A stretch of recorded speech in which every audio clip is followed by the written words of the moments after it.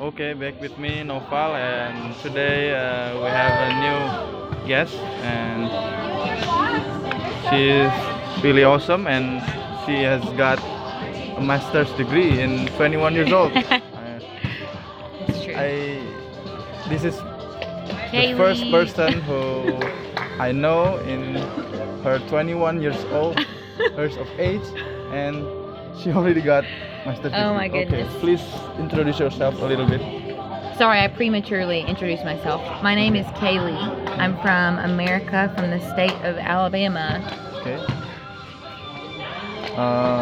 So you did your major was like social work? Yes, my major and my master's in social work. So how did you first acquaint yourself with? How did you become acquainted to that major? Well, my mother's a social worker, and so at first I did not want to be a social worker because I wanted to be different than my mom. But I wanted to do psychology, and then my mom talked to me about social work. I did not listen to her, but then I met a different person who's a social worker, and when I met her, I was like, hey, I want to be a social worker. So I was about 15 years old when I decided, and I have, and ever since I haven't changed my mind. So you started college at like 17? Yes, I started college at 17. And then you finished bachelor's degree at 20. 20. So the master's degree is only one year. Because my bachelor's was in social work, I was able to apply to do a 1-year program. It's a 2-year program, but I was able to do a 1-year, 3-semester program. 3-semester program. Yeah. Okay. So you said that you were passionate about working with homeless people. Why is that? Say that again. Sorry. You said that you were passionate about working with homeless people. Yeah. Why is that? Yeah. It's interesting how it kind of happened when I first decided I wanted to do social work. I wanted to work with people who have eating disorders like anorexia and bulimia and things like that. And then I just was more interested in mental health. And then I did an internship in New York City. And after I went to New York City, I really saw it was overwhelming how many homeless there were. And there was just something in my heart that had compassion for them. And I did an internship after I left New York at a homeless shelter, and then I began working there. Almost up until I graduated with my master's, I worked with homeless. And then I'm interested in the homeless community because so many things are involved. Like in America, at least, there's a lot of substance abuse, mental health diagnoses, and there's also human trafficking that plays into that. And so there's so many areas that you're covering when you work with the homeless. So it's very diverse. And it's like there are so many homeless people. They come from different countries, right? In America, you will sometimes, majority of the homeless people are going to be Americans, but sometimes you will find immigrants who are homeless, which is very, very heartbreaking. Yeah. But majority would be Americans, just because a majority of America, are American citizens. So. Okay. So what kind of events did you take part in? What do you mean, like with my work or like with? Yeah, with working with homeless people. What kind of events that you made or helped make? Well, I was working at a homeless shelter when I was 19. I started an internship there, and it was unpaid. And I did a little club with the mothers and their children. So the children who stayed at the shelter, we would do arts and crafts, which is funny because I'm not artistic at all. So we would do art, and then the mothers would come, and it would give the mothers a chance to talk and just kind of relax. So that I did that when I was an intern. And then I also had, when I finished my internship, my first job was I Well, that doesn't really have to do with homeless people. I'm trying to think different events.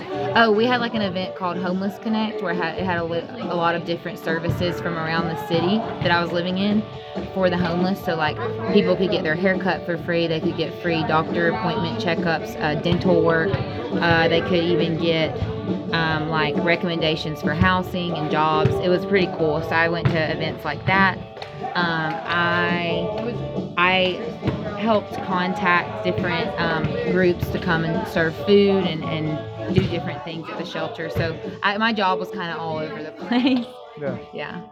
Because I saw in the movie Yes Man, if you have seen it. I think so. Jim Carrey. Yes. Jim Carrey. When in I think in the end of the movie, he started to work with the homeless people.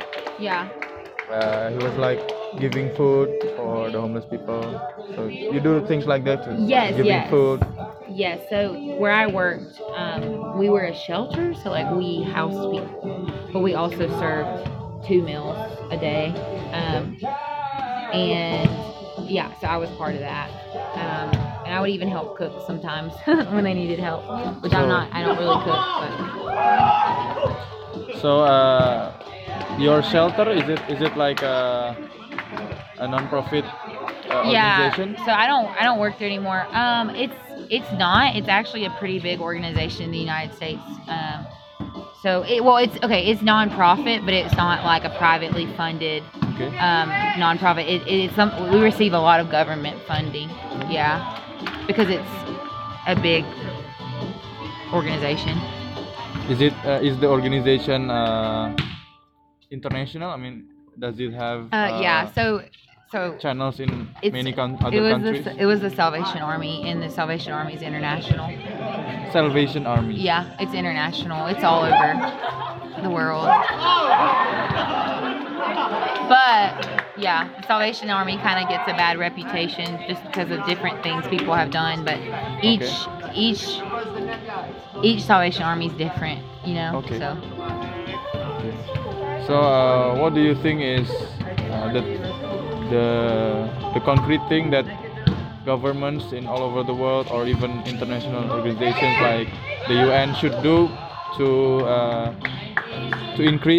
decrease and even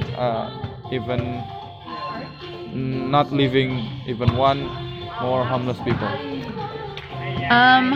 That's a good question. That's something I'm still trying to figure out what I think, but definitely making more affordable housing. Like the places where you see the most homeless people are the places where living is the most expensive. Yeah. Like where I'm from is low cost of living, and there are homeless, but there's not a lot. Like working at one homeless shelter, I knew majority of the homeless in the city just by working there, and so